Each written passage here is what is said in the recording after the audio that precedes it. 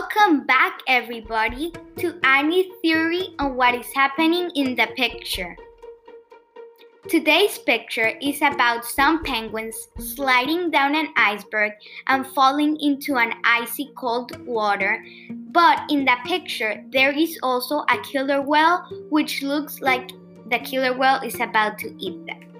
So, my theory about what is happening in the picture is that the penguins were having a play date when they saw an iceberg.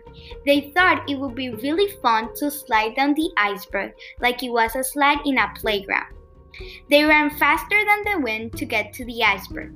When they got there, they made a line so they could slide in order from the iceberg to the water. The killer whale in the picture was already in the wild, wonderful water.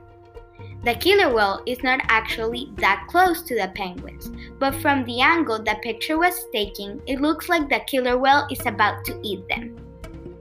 But since it's just from the angle, the penguins have nothing to worry about because the killer whale is not actually going to eat them.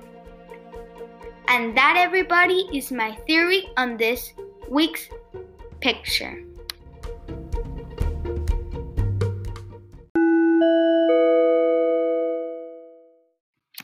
Thank you for watching this week's episode. I'll see you next week. Bye!